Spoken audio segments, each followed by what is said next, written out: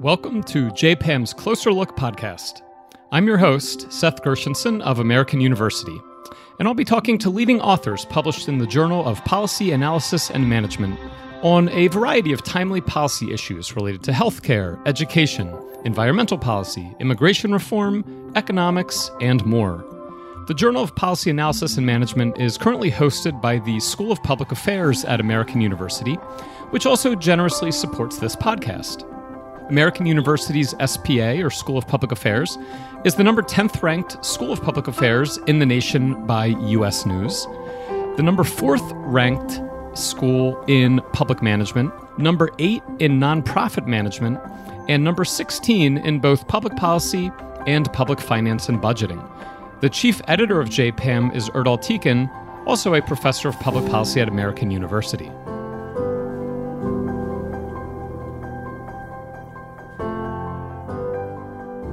Hi, everybody, and welcome to another installment of JPAM's Closer Look podcast. Today, I have the pleasure of being joined by Taylor Odle, an assistant professor of education policy at the University of Wisconsin-Madison. Welcome to the show, Taylor. Thanks, Seth. Very happy to be here. Yeah, I'm glad we could make time to do this, and I'm really excited to talk about your recent publication entitled The Impact of Reverse Transfer Associate Degrees on Education and Labor Market Outcomes. This paper was published in summer of 2023 in JPAM, and the paper was co-authored with Lauren Russel, who's a professor of practice at the University of Pennsylvania. Now, before we get into the details of the paper, I understand that congratulations are in order, and that you and Lauren actually won a major award for this paper, JPAM's 2023 Vernon Memorial Award. So congratulations. Yeah, thanks very much. We definitely appreciate it. And I also just want to say now, special thanks to JPAM and our editor, Josh Goodman, and the referees for such really great feedback throughout that whole process. Yes, awesome. Editors and referees are a critical part of the publication process, and it's a thankless job a lot of times. So I'm sure that Josh and the anonymous reviewers appreciate the shout out. And again, accept my hearty congratulations. This is an important and policy relevant paper, and we'll get into that in a minute. And we try every year to make sure that we do feature the Vernon Prize paper on the podcast.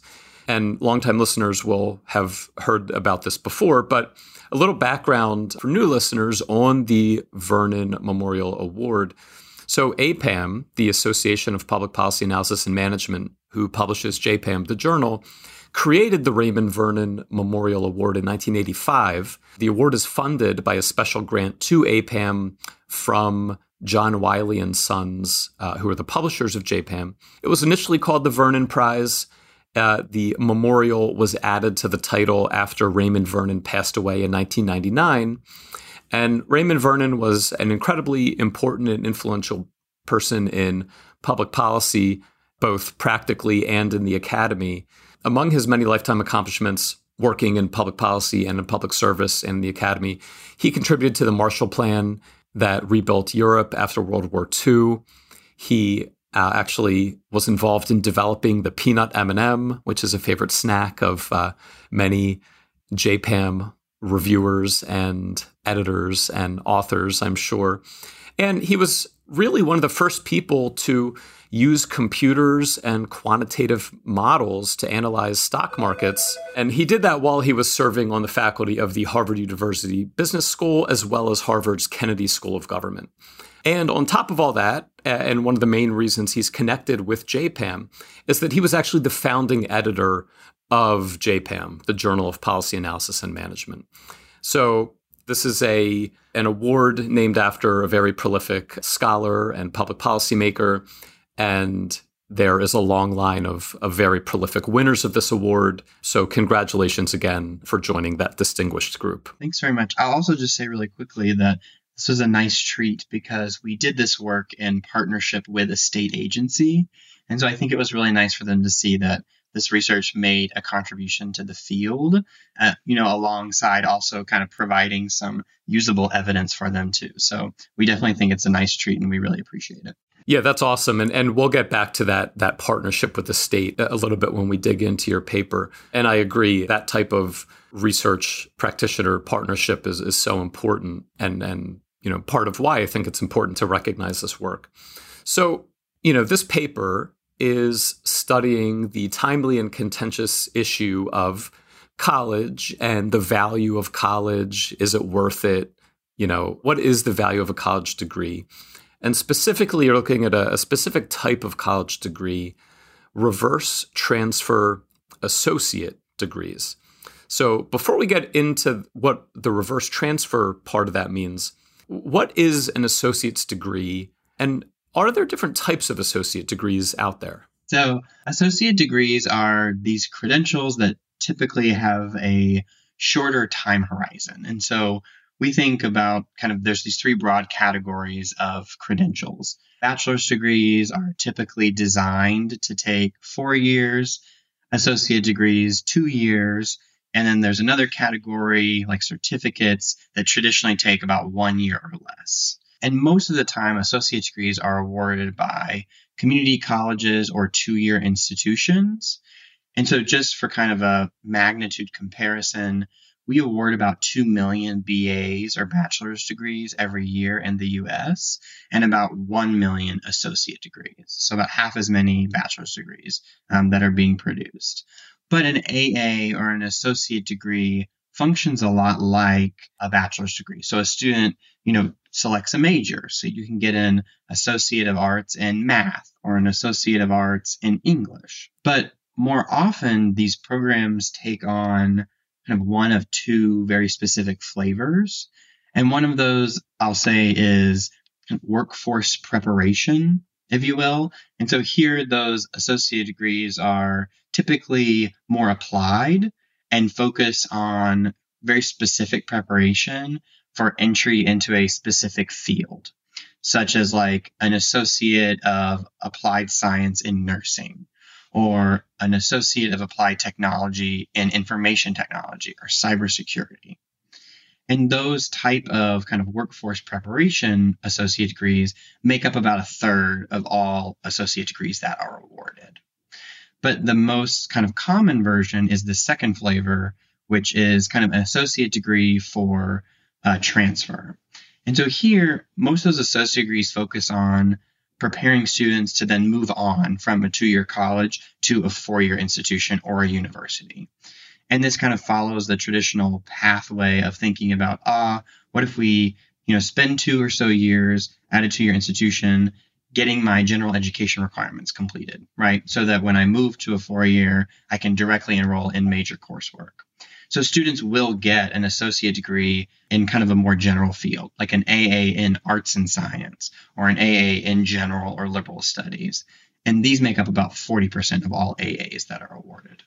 And typically, 4-year bachelor's degrees are associated with a bigger earnings bump or earnings boost than a 2-year degree. How big is that difference on average? There is a really meaningful difference there. And so kind of ostensibly, there's this idea, right, that, less training, gives a smaller earnings premium in the workforce. And so right now, the Bureau of Labor Statistics puts the median earnings for a high school diploma holder around $44,000 a year. BA holders, though, the median earnings for folks that hold a bachelor's is around $74,000. So that's a $30,000 bump annually in median earnings from going from a high school to a BA. AA holders, though, we should think they're somewhere in the middle, but they actually only realize about a quarter of that benefit. So median earnings for an associate degree holder are around $52,000 or $8,000 more than a high school diploma. And these are just descriptive, viewpoints of what happens in the population, but these line up almost exactly with prior studies that have looked at kind of the causal impact of an AA or the returns to an AA, where it varies between $6,000 and $10,000. So I think it's interesting and important to note that, even if you might expect it, the 2-year degree earnings bump is not in the middle of a 4-year degree in high school diploma. It's closer to that of a high school diploma. And my understanding in the broader literature is that it's not just earnings. On a lot of different sort of socioeconomic dimensions, associate degree holders more closely resemble high school graduates than they do college four-year graduates. That's exactly right. And depending on a lot of those factors, like you mentioned, especially gender, but also especially the field in which an associate degree holder then goes to work in, their earnings can be functionally equivalent or even lower than those of a high school, diploma holder that works in a different field or something. And you kind of hinted at this, but do we think the reason is just that those 4 years lead to not just more training, but also more training in more lucrative fields or more in-demand fields? Yeah, I think that's exactly right. I think there are a couple of reasons why we may not see, even getting an associate degree putting you halfway, between diploma, high school graduate and someone who has a bachelor's degree. And one of those reasons is, on average, AAs or associate degrees are more closely aligned to kind of lower paying jobs or jobs that require a lower level of education. And so those are then on average lower paying. And so it's plausible also that a higher share of AA holders end up entering jobs that don't necessarily require that level of education, which is then going to kind of deflate what we see as the average, premium of getting an associate degree if they enroll in those fields. But I'll also say that, kind of to your point of, getting a bachelor's degree is potentially more aligned to in-demand fields or even signals, a higher level or at least deeper, focus in specific fields or skills. As I mentioned before, 40% of associate degrees roughly are awarded in this general field, right? Like so an associate of arts and science or an associate of general studies. And so it's very unclear if this signals a defined set of knowledge and skills and abilities to employers in the marketplace. So we know from prior work and just, descriptive evidence that students' earnings vary by their major, right? If you get a BA in, field 1 or a BA in field 2, your earnings are likely to vary. And so getting an associate degree in this essentially general area or essentially having kind of no major is also a likely or a plausible explanation for why they may ultimately have lower earnings. And specifically now, let's come back to this idea of reverse transfer. Reversing what and transferring what? What are these degrees exactly? Yeah, really great question. It's very nuanced. So kind of just to set the foundation for our paper and our conversation, what we're talking about are transfer students and in what we would call like traditional transfer process. So these are students that start at a community college or a 2-year institution, and then they move to a 4-year college or university. And so when we talk about students in that way, we're referring to the student transferring, moving from the community college to a university. Reverse transfer, though, doesn't necessarily talk about that student. It talks about their credits. And we're talking about moving their credits from one institution to another. And what we're actually going to be doing is moving it in the opposite direction. So we're going to be taking them from the university and putting them back at a community college. And I can give you an example of why we may want to do that. So for the typical associate degree student, right, you need 60 credits to receive the AA. If you're going for a bachelor's degree, you normally need 120 credits, credit hours. One class is traditionally 3 credit hours. You take 5 classes, that gets you 15 a semester, 30 a year, and you're ready to graduate in 4 years, as it's designed.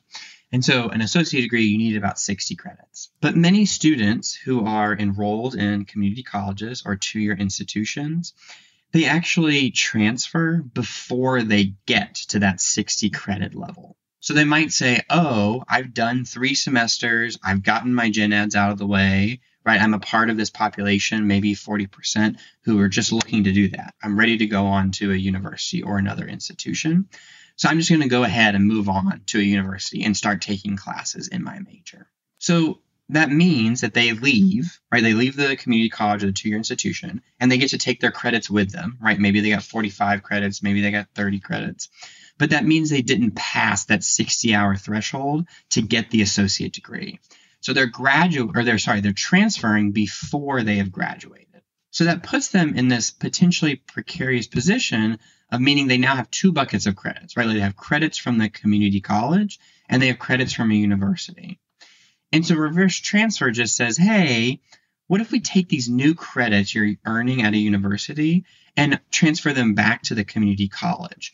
Because that might be able to put you over that 60 credit hour threshold and give you an associate degree, even if you want to keep going and getting a BA. Can we kind of borrow from your 4-year time and make your 2-year time whole? And so the innovation, which is, I think, rather common sense, is reverse transfer thinking about students' credits as one large bucket rather than these separate buckets spread across institutions. So if a student needs so many credits to get a degree, it kind of asks, why does it matter where they got them? Let's combine them. I think another sort of intuitively appealing part of that is that it sort of provides students a little bit of insurance almost, sort of guaranteeing them something, right? It's guaranteeing them at the very least an associate degree. Yes, that's exactly right. And another thing that I just was thinking about as you were describing this example is, just to be clear, a particular course or a particular set of credits, those credits could count towards both the associate and the bachelor degree. That's right. It's not like one or the other. Yeah, that's exactly right. And so that's how it traditionally works for students, right? You earn credits, you can be awarded an associate degree, but those credits transfer to a 4-year. They may not all transfer, but hopefully a majority of them do transfer. And you can kind of quote unquote double count them, toward both degrees because you're showing competency in these general education areas, for example. And so the university takes that as credit of your competence and success there. That makes a ton of sense. And I think it's worth really diving into who these transfer students are and the idea that 2-year colleges or community colleges where the terminal degree is an associate degree, that's not all they're trying to do, though. These 2-year colleges and associate degree programs and community colleges, a fundamental role of them is to provide a pathway to a 4-year college or university. That's why a lot of students are starting in that type of school or type of program in the first place, right? That's exactly right. We sometimes penalize in conversations community colleges for having low completion rates, for example. But you're exactly right in that many students enter a community college without the intention of completing, without the intention of getting the associate degree. They're seeking to pursue credits so they can then move on to a 4-year university or college where they would then earn a credential.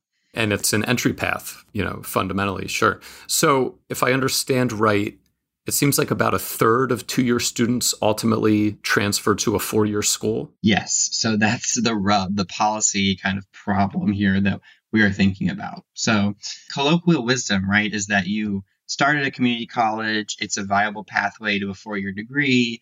You take some classes at the community college at a reduced price, transfer them to university, and you graduate with a BA. So they think this makes sense in theory, but what you alluded to is correct in that this doesn't really reflect the experience of the vast majority of students who try to do this. The vast majority of students enter a community college and intend to do this. They intend to transfer and earn a BA. The most recent estimates are about 78% of first-year students at community colleges report aspiring to transfer and ultimately earn a BA. But you're right that only about a third ever do. So 31% of students actually ever move from a community college to a 4-year university or institution. So, again, sure, some of these students never plan to transfer and the AA is their final goal. But there's a really big gap here between, almost 80% saying they want to transfer and 30% actually doing so. So why do we think that is? Why is the transfer rate so much lower than we think it ought to be and lower than what students themselves say they plan to do? So, just like the act of applying to college, right? And getting into college, enrolling, and all of the hazards and barriers and frictions that exist for students there, they still exist even once you're in college and you're trying to move to a different institution. And so there are a lot of complexities in the transfer process itself. You need to apply to transfer. You need to be accepted. You then have to think about what credits are going to actually transfer to this institution. how much kind of ground, if you will, am I going to lose, right? If only 50% or 75% of my credits are transferring, what's the benefit cost in my head of kind of going through this process and actually doing that? Some states are, I understand Rachel Baker and McCall Kurlander were on the podcast previously, and they kind of featured work on California's associate degree for transfer, where states are trying to think about ways where we can ensure that if you earn these credits, they will transfer and they will count. So we're not in this process of adjudicating, well, you took Math 10 here. Is that Math 101 here? And that's the reality for many students. They're waiting for a registrar or a faculty member to say, yeah, this will count, or no, this won't count. And so the process isn't as streamlined or efficient or transparent as it could be. And that makes it extremely likely that folks aren't going to be successful when they try to transfer. Successful in the transfer. In the transfer process, yes. And it's saying, oh, I want to transfer. And even if they begin thinking about transferring, there are such informational asymmetries, but also other barriers, right? Like potentially you've been enrolled at a 2-year institution and you've been paying a tuition and fee rate that is common for that sector of higher education. And now, even if you are accepted to transfer, you're now likely facing a bill that could be double that, right, to enroll in that first semester. And so it's very much a break between the experience and the processes that students have been accustomed to then thinking about jumping off and going into a 4-year. Do you happen to have a rough number for us of the typical cost of a credit at a community college versus a 4-year university? I would say on average, this clearly varies widely between states and what they might, use for financial aid policies and things like that. But I would say from my prior experience, I think the average cost of a credit or a course for a 2-year institution is probably somewhere between $500 and $1,500. And the cost of that at a 4-year institution is somewhere around, potentially double that. So thinking between $1,000 and $2,000. Again, varies widely, but there's at least a meaningful increase for students thinking about paying for the next credit. Yeah, I think it's important to keep in mind that the money issue is there in parallel with the just logistical issue of transferring. Okay, so there are challenges to transferring, but there's also challenges to completing the degree once you do transfer. And so my other question, to just have some numbers in mind is, for the students who do successfully transfer to a 4-year program or 4-year university, how successful are they in completing the 4-year bachelor degree? And what happens if they don't? And I think part of what happens if they don't comes back to why these reverse transfer associate degrees are potentially valuable. Yeah, that's exactly right. And this is the point where the story gets a little worse. And so remember, about 30% of those community college students actually successfully transfer to a 4-year college or university, but less than half of them ever actually earn a BA within 6 years. So the graduation rate for a community college to 4-year transfer student is about 47%. And so this is a problem, right? Going from 80% of people who say they want to transfer to 30% of people now actually transferring. And then about half of that 30%, or a fifth of those who initially said they wanted to get a BA, actually getting a bachelor's degree. And the problem here is not only that we have relatively low, graduation rates for these students. What's worse is that a majority of students who transferred did so before they earned that associate degree, like we were talking about. So 60% of those transfers moved to a 4-year institution before they actually got an AA. So they now have this big bucket of credits from the prior community college, and now they're earning credits toward a BA at a university. So unless they graduate, which, reminder, the graduation rate is 47%. Unless they graduate, they're now in what prior works have described as this all or nothing position. They now have this collection of 2-year credits and a collection of 4-year credits, but they have absolutely no credential to show for it. And so now they kind of are joining, potentially if they stop out, this population of 36 million Americans that have some college credits but no degree. And that's the fundamental problem that the reverse transfer is trying to solve. That's exactly right. And so it says, hey, let's put all these credits together back at the community college level and see if we can get you over 60 hours so that you can get this associate degree. Which is an incredibly sort of obvious solution to this problem that will really help people maybe. Theoretically, right? And it could have benefits for people who who stay enrolled and benefits for folks who ultimately stop out. And so, but the idea is providing this insurance, right? So like if a student doesn't ultimately complete the bachelor's degree, then they still have an AA. So they can still move into the labor market as they would and theoretically still receive some wage benefit or make more money, given that they have this credential, which potentially signals a level of education and training. But even if a student wants to keep going and getting their BA, well, just also have an AA. So this could benefit them, as we talk about in the paper, about potentially this is a motivating factor, right? Like, hey, you've earned an associate degree because you passed this milestone. So maybe that's a signal of the student's own ability, and that kind of propels them to keep going, to keep taking credits and being successful to get the BA. And a majority, we know now that a majority of college students in the United States work while they're enrolled. Even folks who are enrolled in four-year institutions, they are working while they are seeking a bachelor's degree. So if they are working and they now have an associate degree that yields returns in the labor market, theoretically, they may be able to earn more while they are still enrolled, which could help, reduce other barriers or frictions or hazards to them ultimately completing the bachelor's degree.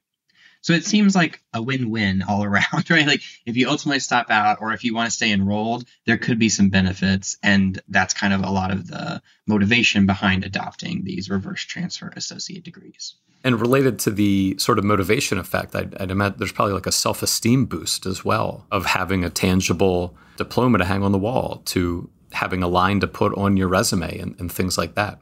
So how many states have these types of reverse transfer programs, and how recently has this sort of come online?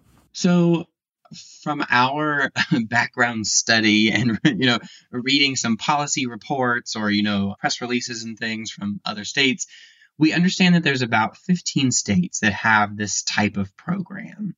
And it's a very diverse group. So from Florida and Texas and Georgia to New York and Oregon and Colorado and our state of study, Tennessee. And so these aren't relatively new, right? So they actually started about 10 years ago, and there was this initiative called Credit When It's Due. And it was this collaboration between about 5 foundations, and they came together to kind of kickstart the development and implementation of these programs.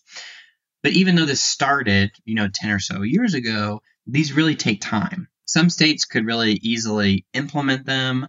Others had to think about changes in state laws or board policies that governed this transfer process. And then they may have had to develop like a mechanism to actually transfer credits or notify students that, hey, you've been awarded this degree. And so the state that we studied, Tennessee, was actually one of these original 12 these 12 states that began this work in 2012, but they didn't actually start awarding degrees until 2015.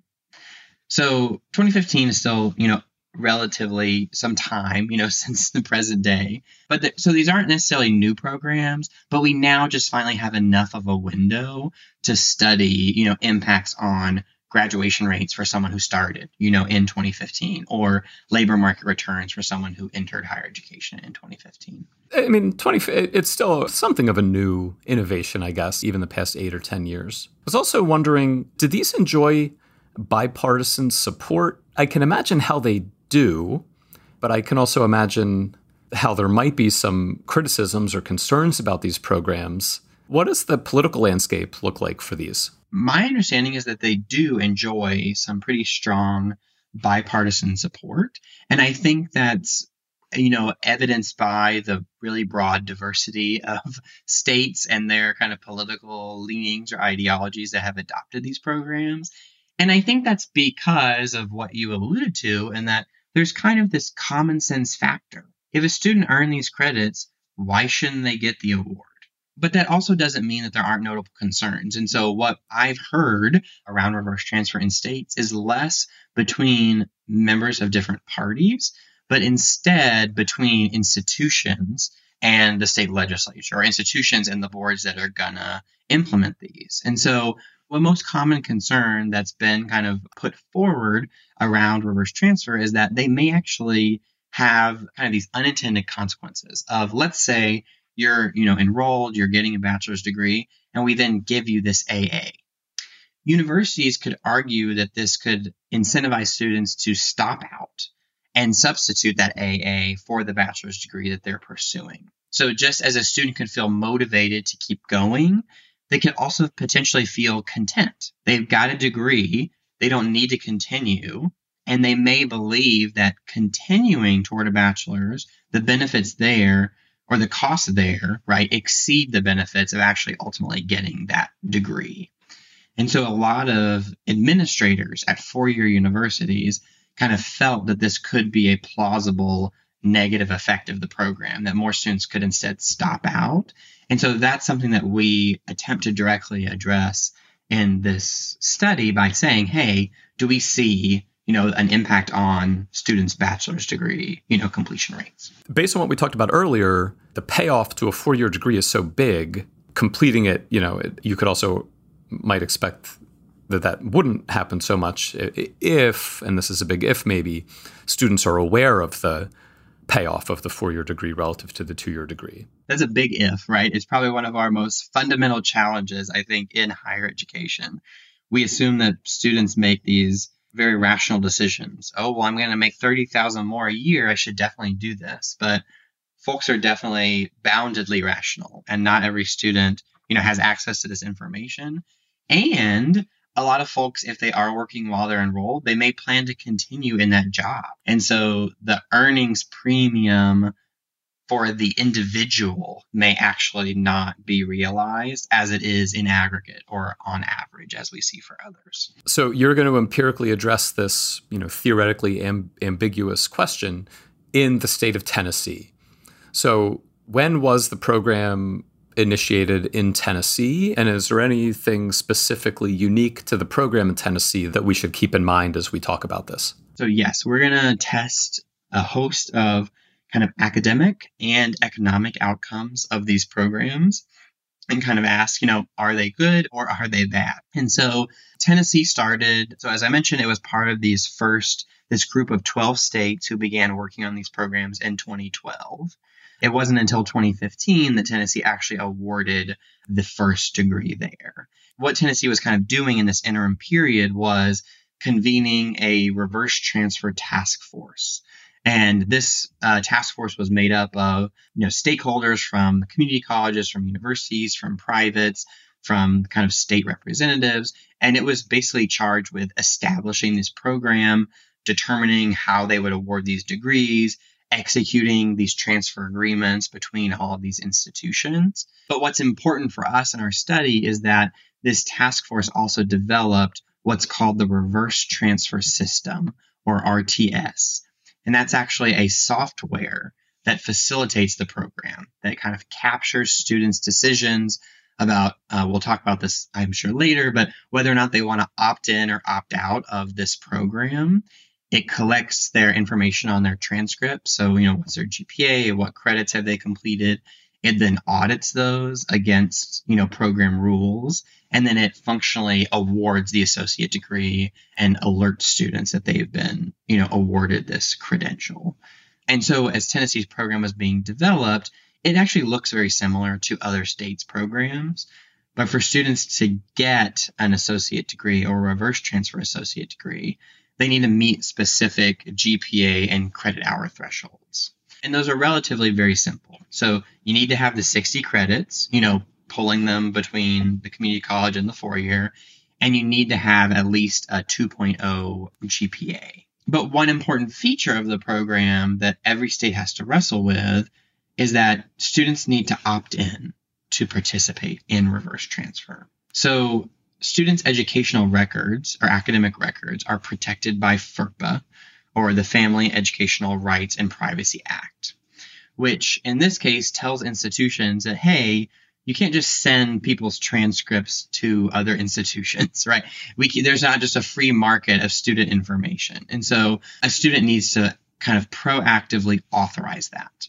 That if we want to award a credential, then a student needs to authorize the 4-year taking their credits, moving them back to the 2-year, and the 2-year considering them for a degree. And so what this system does is identify all the students who might be eligible for reverse transfer. And then it sends them an email saying, hey, here's the program. We'd like you to opt in, which allows their current institution, the university, to share their transcript information back with the prior community college. And students kind of can opt in immediately. There's like an FAQ page, and they get reminders, right, if they haven't ultimately opted in, or if they haven't ultimately responded. So they're made aware of their eligibility. Yes. Students are informed that, hey, based on your current information that we have from your 2-year and what you've done now at this institution, you may be eligible for reverse transfer. So can we initiate this actual process of transferring your credits for evaluation so we can see if you actually get this credential? And who did you say is sending that email? So the information is coming from this kind of basic software system. But when students receive the email, it's branded with the Tennessee Reverse Transfer Program, and it has the logo of their current university and their former community college. So there should be a lot of familiarity here of, hey, you're getting a letter from like it feels legitimate. Your registrar. Yeah, that's exactly right. With your university logo. It also has the name and the logo of your, prior community college. And it's kind of then directing you to a page to find out more information if interested.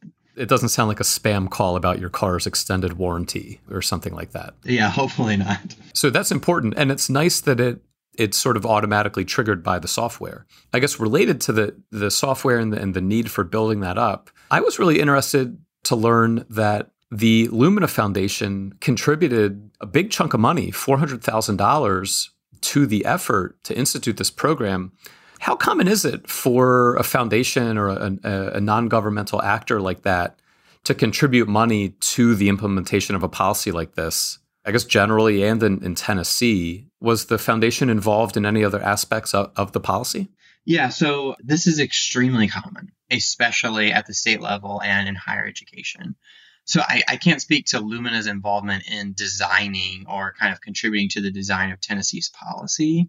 Foundations in the education space play a very heavy role in the adoption and design of programs like this. And so actually what I would categorize as like new education policies over maybe the last 10 or 20 years can actually be traced back to many of these foundations. So like free college programs, right? Like if you trace kind of the current advocacy efforts for those, they're spinoff efforts of other, associations or groups that were actually funded by organizations like Lumina, or for kind of the design of performance management systems or outcomes-based funding in higher education.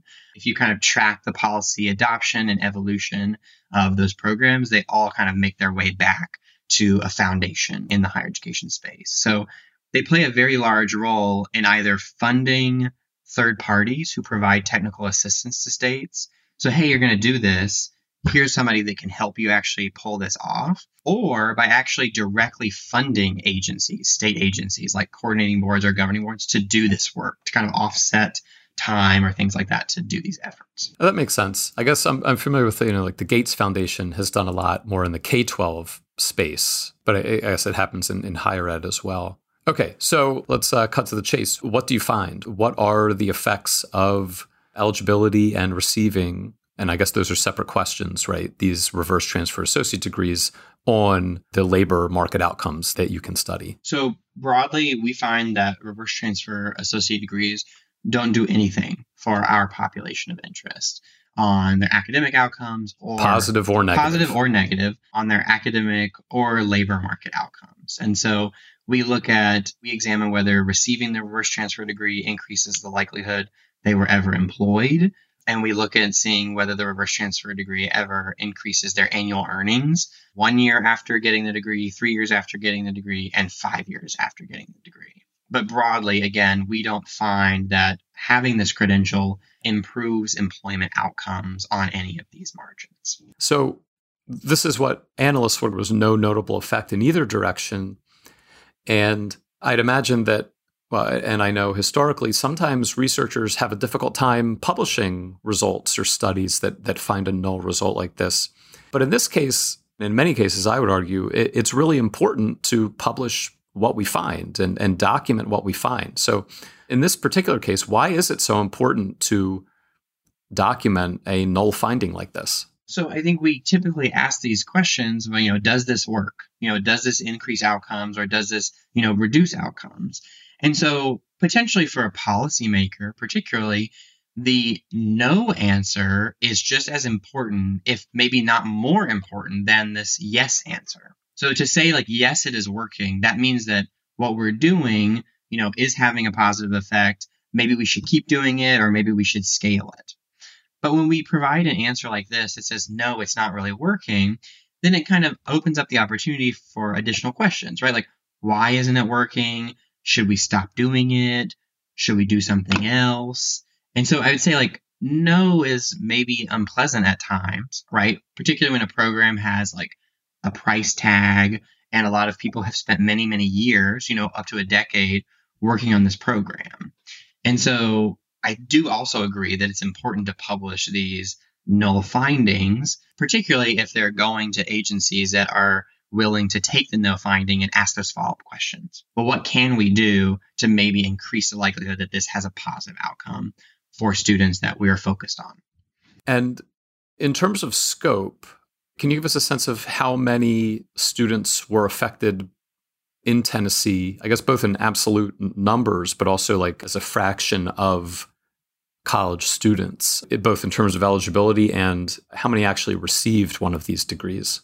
So just as like a flat number, the state of Tennessee is now reporting that they have awarded almost 6,500 reverse transfer associate degrees since 2015. And so I mentioned kind of this opt-in challenge, and that is a big barrier to students receiving these credentials. And so when we look back over the history kind of the program, there were 65,000 students who were initially eligible to have their transcripts reviewed for these credentials.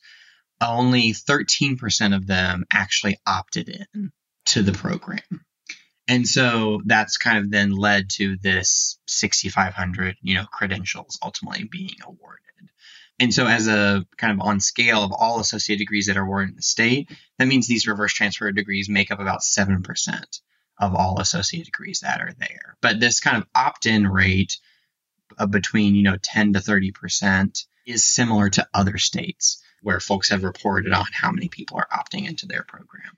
And do we think that other states would be fairly similar to this in terms of take up? Yeah, so Tennessee's like opt-in rate kind of pooled across all of these years is around 20%. So 20% of the people who get this email ultimately say, yes, I want to have my transcripts, reviewed for this credential. And then roughly, a third or quarter of those ultimately get a degree. But these opt-in rates are very comparable to other states. So those range from I think a low of about 10% to a high of about 30%. And their ultimate award is also very similar, between 3% or 10%, of people who opt in ultimately get the degree.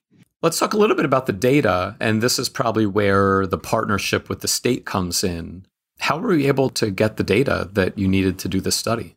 So one of our study's, I think, greatest strengths is the data that we're able to access. And so we use two primary sources of data. One is what's called the Tennessee P20 Connect longitudinal data system, or for other folks, generally this is the state's longitudinal data set. It follows all public K-12 students into any public or private college in the state and then follows them into the workforce. So we can see lots of things like age, gender, race, ethnicity, pre-college test scores. But then once students are in college, we can observe a lot of our important outcomes of interest, right? What's their GPA? How many credits are they earning? What's their major? Are they full-time or part-time? And then importantly, did they get an AA or did they get a bachelor's degree? And then for our labor market outcomes, we can also capture through unemployment insurance data or UI data, we can see whether people are employed and what they earn every quarter. So that's really powerful to be able to kind of follow students' trajectories into college, between institutions, and then into the workforce. But what's important is that we're able to actually link these data with that reverse transfer system, with that software that the state uses to administer the program. And so we can not only observe everybody who was, initially eligible, they got that email, but we can observe at the student level who actually opted in, and then who ultimately received the reverse transfer associate degree as opposed to another type of associate degree. Lots of states, provide researchers with access to, P20 data sets and things like that. But we're able to marry these two through a partnership with the state and with the Tennessee Higher Education Commission specifically, which, as you could imagine, involved a lot of conversations, discussions around the research idea, engagement of stakeholders of what they're seeing, what they would like to know out of this program, and then also on the back end, right? Here's what we found. What can we do with that information? And P20 data is like pre-K through college? Yes, pre-K through 20, grade 20, right? So kind of like finishing college, that's right. That's great that you have this rich data that lets you, do this exercise so carefully. Methodologically, you use a difference in difference design, which is a favorite method on the podcast. And basically, you're comparing awardees to non-awardees, if I understand right. So what exactly determines whether an award is made? And then how do you leverage that variation to estimate the program's effects? That's exactly right. Remember, students need to have a 2.0 GPA. They need to have at least 60 college credits. And then there's this third qualifying factor that they need to also meet like the degree requirements for an associate degree. So if you recall back to thinking about graduating from college, like you needed to have 2 maths, you needed to have at least 1 social science credit or something like that. And so what the reverse transfer system is doing is saying, hey, do they have a 2.0 and 60 credits?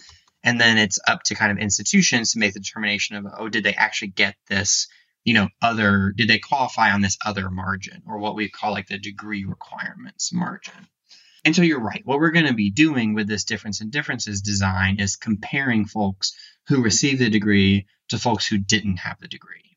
And we have to think very carefully about what is different between these groups. So if we're thinking about like students who we're looking at impacts on their GPA and credits, then we're going to compare students who are currently enrolled, and stay enrolled to see impacts on their GPA or their credits versus someone who's employed. We're going to look at people who are employed, then those who receive the degree or don't receive the degree, and those who kind of are employed, like what are their earnings, for example. And so for our academic kind of outcomes like GPA and credits, what we're going to do is leverage what we would call within student variation. So we're going to compare outcomes for the same student. Like we're going to compare you to yourself before and after you got this degree. And then we're going to compare you to people who were functionally equivalent to you that opted into this program, that also had a 2.0 GPA, that also had 60 credit hours, that also met the eligibility and that were motivated enough to also opt in, but that ultimately didn't get this credential.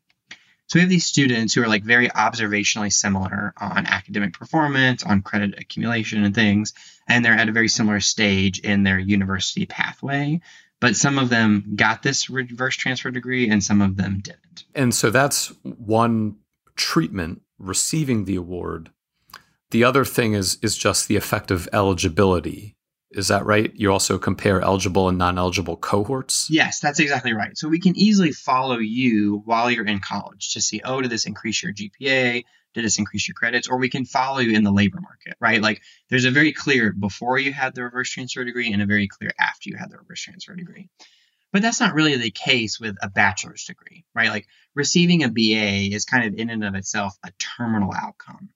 We can't observe whether someone got a BA before they got a reverse transfer degree or after they got a reverse transfer degree.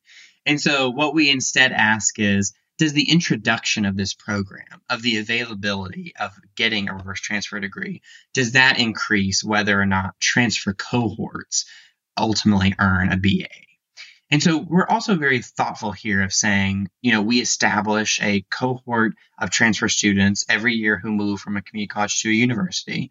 We can then zoom in on them with our data and say, who would be eligible for this degree? Did they have a 2.0? Did they have 60 credits? And so we can compare people who would be eligible and who wouldn't be eligible before and after the program started. And so if we think that these degrees had an impact on BA attainment, then these later cohorts that transferred and met these criteria after the program began, they should have higher BA attainment rates. But as I alluded to, this is not the case. We generally don't find that they are more likely to earn a BA, and we also don't find that they earn a BA faster, that it kind of reduces their time to degree. So the null results we talked about are null results, no effect for both different conceptualizations of the treatment. Yes. Whether we see folks who actually awarded it, we don't see that changes their employment or earnings.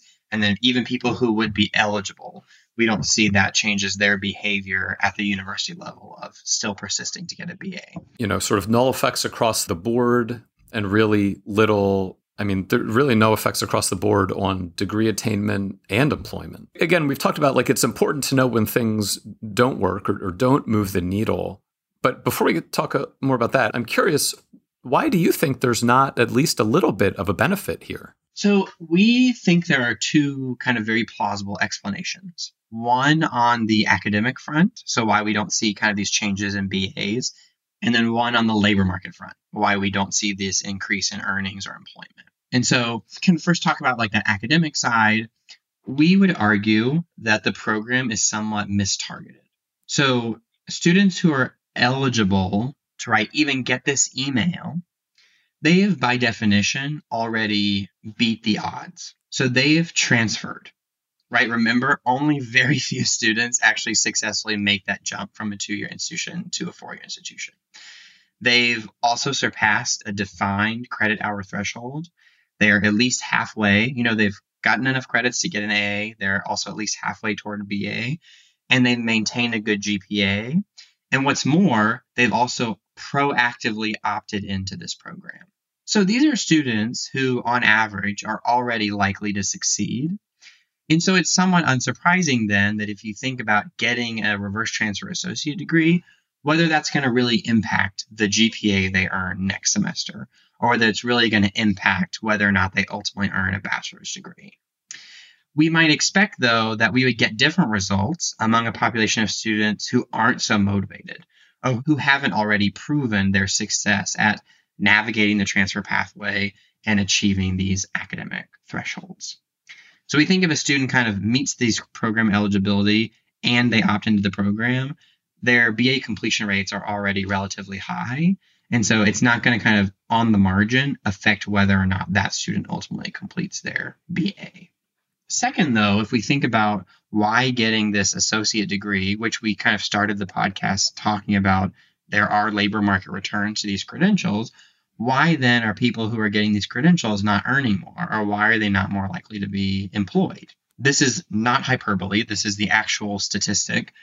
99% of the reverse transfer associate degrees that are awarded in Tennessee are in liberal arts. That's what the degree says. So why is that the case, though? What we think is that registrars and the people at these community colleges who are making the decision, the yes, no, they get the degree or they don't, we think that they are being as inclusive as they can. We think that they are awarding these credentials. They are giving students kind of as many degrees as they can. And so what that means is that it's pretty cut and dry about whether a student, exceeded a GPA credit hour. It's very clear if they exceeded, 60 credits. But remember, there's this third qualifying factor that they had to have also met the degree requirements. So they had to have, one science, one math, one whatever. It's easier to meet the requirements for a very general program of study. So there are less stringent requirements for getting an AA in liberal arts or liberal studies as there are for getting an AA in nursing or getting an AA in information technology. So by definition, if we're looking at these big bucket of credits and are trying to identify, which associate degree do they all count for? On average, they're going to count more for getting the AA in liberal studies. And so we think that kind of they're saying, oh, well, we can't give them the AA in nursing, even though maybe that was their major, but they did have enough of these combinations of credits to get an AA in liberal arts. So 99% of people who get this degree get an associate degree in liberal arts. And we know from prior works that these general studies associate degrees have little to no labor market return. We observe, that to be the case in our sample and with our group of students as well. So prior works, like there's a study in Michigan that looked at the returns to associate degrees, and they found that very similar, 20 to 30% bump above a high school diploma earner, but that was dominated by people who are getting associate degrees in nursing, health, engineering, example. They find that the returns to like a general degree to be closer to like 6 or 7%. But what's complicated by those studies is they're comparing people who got those degrees, but also people who got, that had that GPA, that had that high level of credits. What our study is doing is instead saying for students who have the same GPA and the same level of credits, that the only difference between them is this piece of paper. We can then kind of test whether or not getting that piece of paper or credential increases their labor market earnings. And we don't find that it does. So you do rule those out, but then you also suggest that this doesn't necessarily mean we should stop considering the use of these programs, the adoption of these programs. So could you articulate the argument for, these effects are null or quite small? So what's the argument for still keeping them around, these programs? So I think kind of broadly, we would say we wouldn't necessarily say states should keep adopting these programs, but I don't think our results suggest the idea of eliminating them. So there are no negative effects here. We can rule out kind of those concerns that were mentioned earlier by policymakers that we're going to kind of have this en masse exodus of people in BA programs. We don't see that. Right. There's no active harm. Right. But we also don't see an active benefit. So the argument is that we already spent this time and money setting up the software, setting up the program, and we might as well just leave it in place since it's already there. Well, no, I would say that feels very kind of sunk cost bias, right? I think what we would say is there are two potential arguments for keeping these programs or moving them forward. So fundamentally, we would say, as the kind of policy evolution happened, it was called credit when it's due. And so fundamentally, students earned these degrees. They have accumulated 60 credits, they got a 2.0 GPA, and they met these degree requirements. They deserve these degrees. They paid for them with tuition dollars. By and large, they have earned these credits, and so we should award them these credentials. However, what our study points to is that, though, states have an opportunity to think about or reimagine how these programs are targeted, what student groups are eligible, what degree programs are eligible, so that we could think about identifying a population that would be most served or be best served by these degrees. And so it's not kind of let things stay as they are, because as they are, they're awarding credentials to students who earn those credentials. But it's to say, let's build on kind of your argument of we've already done all this work, we've already created these programs. They also conceptually make sense. They have a common sense argument behind them.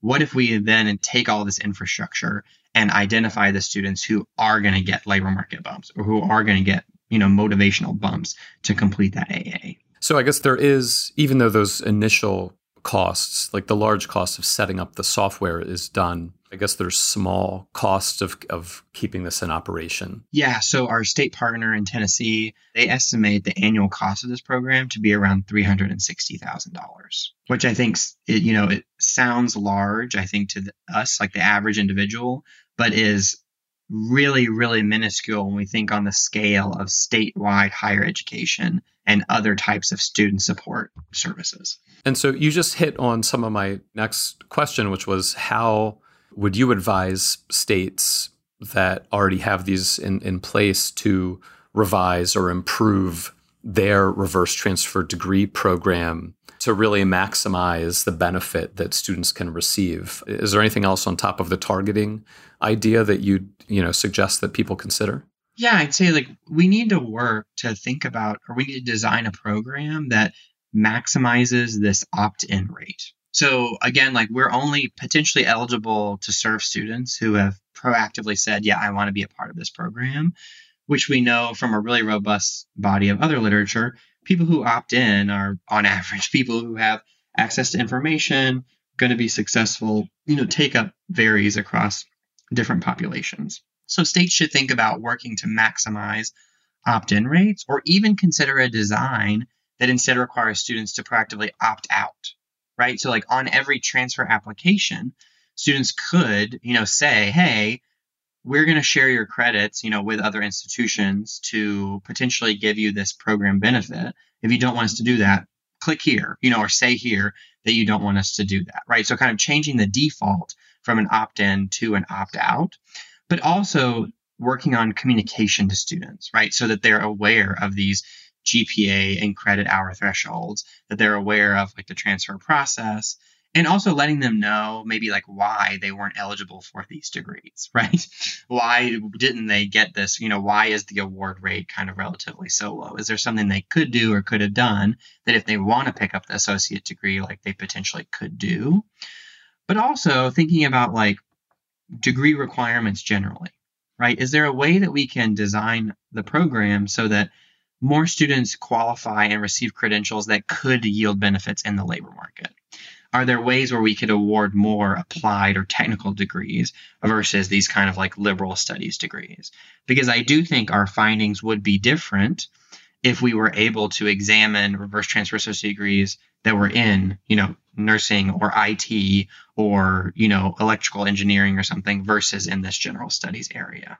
I do really like the idea of changing what the default is. That's a powerful sort of insight from psychology and behavioral economics. So I understand the idea of opting in, that's a different issue than eligible students who don't receive the degree. Is that right? Yes, that's right.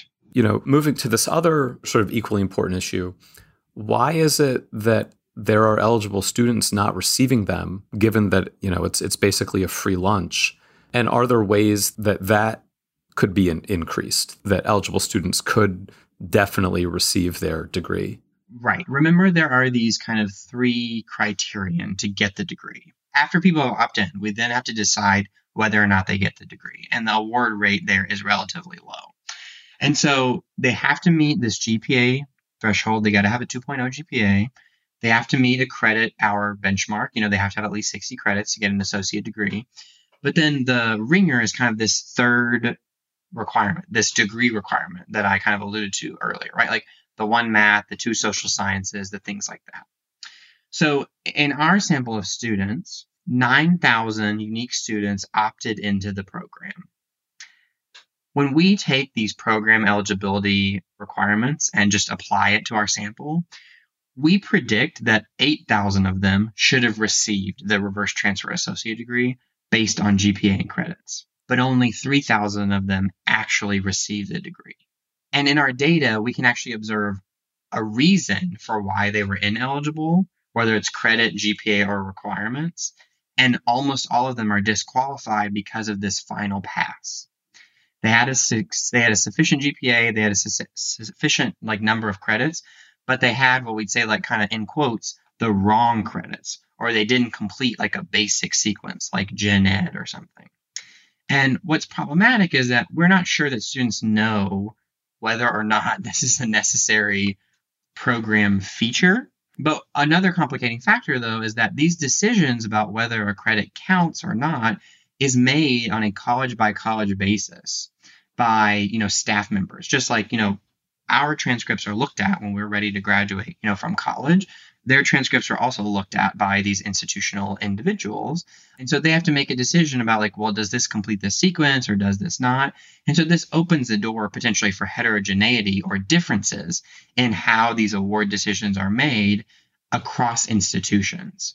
And so we do find that award rates are a little higher in some institutions and a little lower in others. And so I think we're interested in thinking about not only finding a way to increase eligibility, but also standardizing kind of this application of this final parameter if we think it's a necessary feature that the program needs to have. So this has all been super thorough and helpful for understanding the nuances of the transfer process, of the reverse transfer degree programs, the general lack of an effect one way or the other on the outcomes we care about.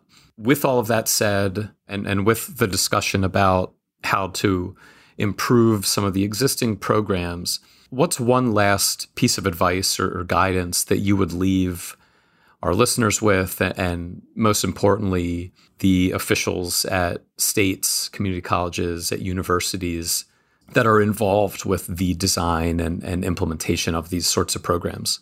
I'd say, I guess, two quick things. The first is to definitely engage in evaluations of these programs. It allows us to answer this what works question, but it also allows us to understand, like, are these maybe even iterative changes that we're making? Are those having an impact? Is that moving the needle in the direction that we want to focus on?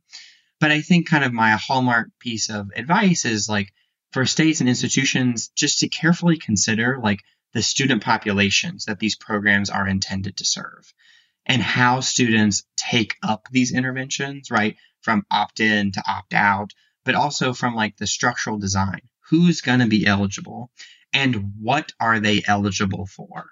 If we restrict eligibility for programs to students who are already likely to succeed and we award them something that we know maybe is not going to have a big impact, then, there's this potentially unsurprising that we see some of these effects. There's not going to be any program that's going to be a panacea, right, for all of our problems in higher education, right? But I think states who have been most innovative and who have seen the needle move are states like Tennessee, like in this partnership, who are willing to say, hey, is this working? And if it's not working, what can we do about it? And we've already seen changes in the state, from the administration of this program to thinking about how it could be redesigned, of taking this evidence and actually making a real change that hopefully helps realize these effects for students, but then also be a model for other states who already have these reverse transfer programs. I think that's right. And I do think Tennessee deserves a lot of credit for being pretty innovative in several aspects of education policy, both at the K-12 and higher education level. So I'm curious, as we're wrapping up, what's next for you and your research group? Are there other studies related to this one or other topics in higher ed that you're eager to work on? Well, I'm probably working on too many things, but Lauren and I have two ongoing projects that kind of evolved from this reverse transfer work. So first, we're really thinking about these students who did receive the associate degree, and then they went on to also complete the BA. We're interested in understanding how maybe this AA and BA interact in the workforce. If there's returns to an AA and there's returns to a BA, are there differential returns, if an individual has an AA and a BA? Or, if you have a BA, does an AA signal something else, either good or bad to an employer? And how might that vary across majors or occupations?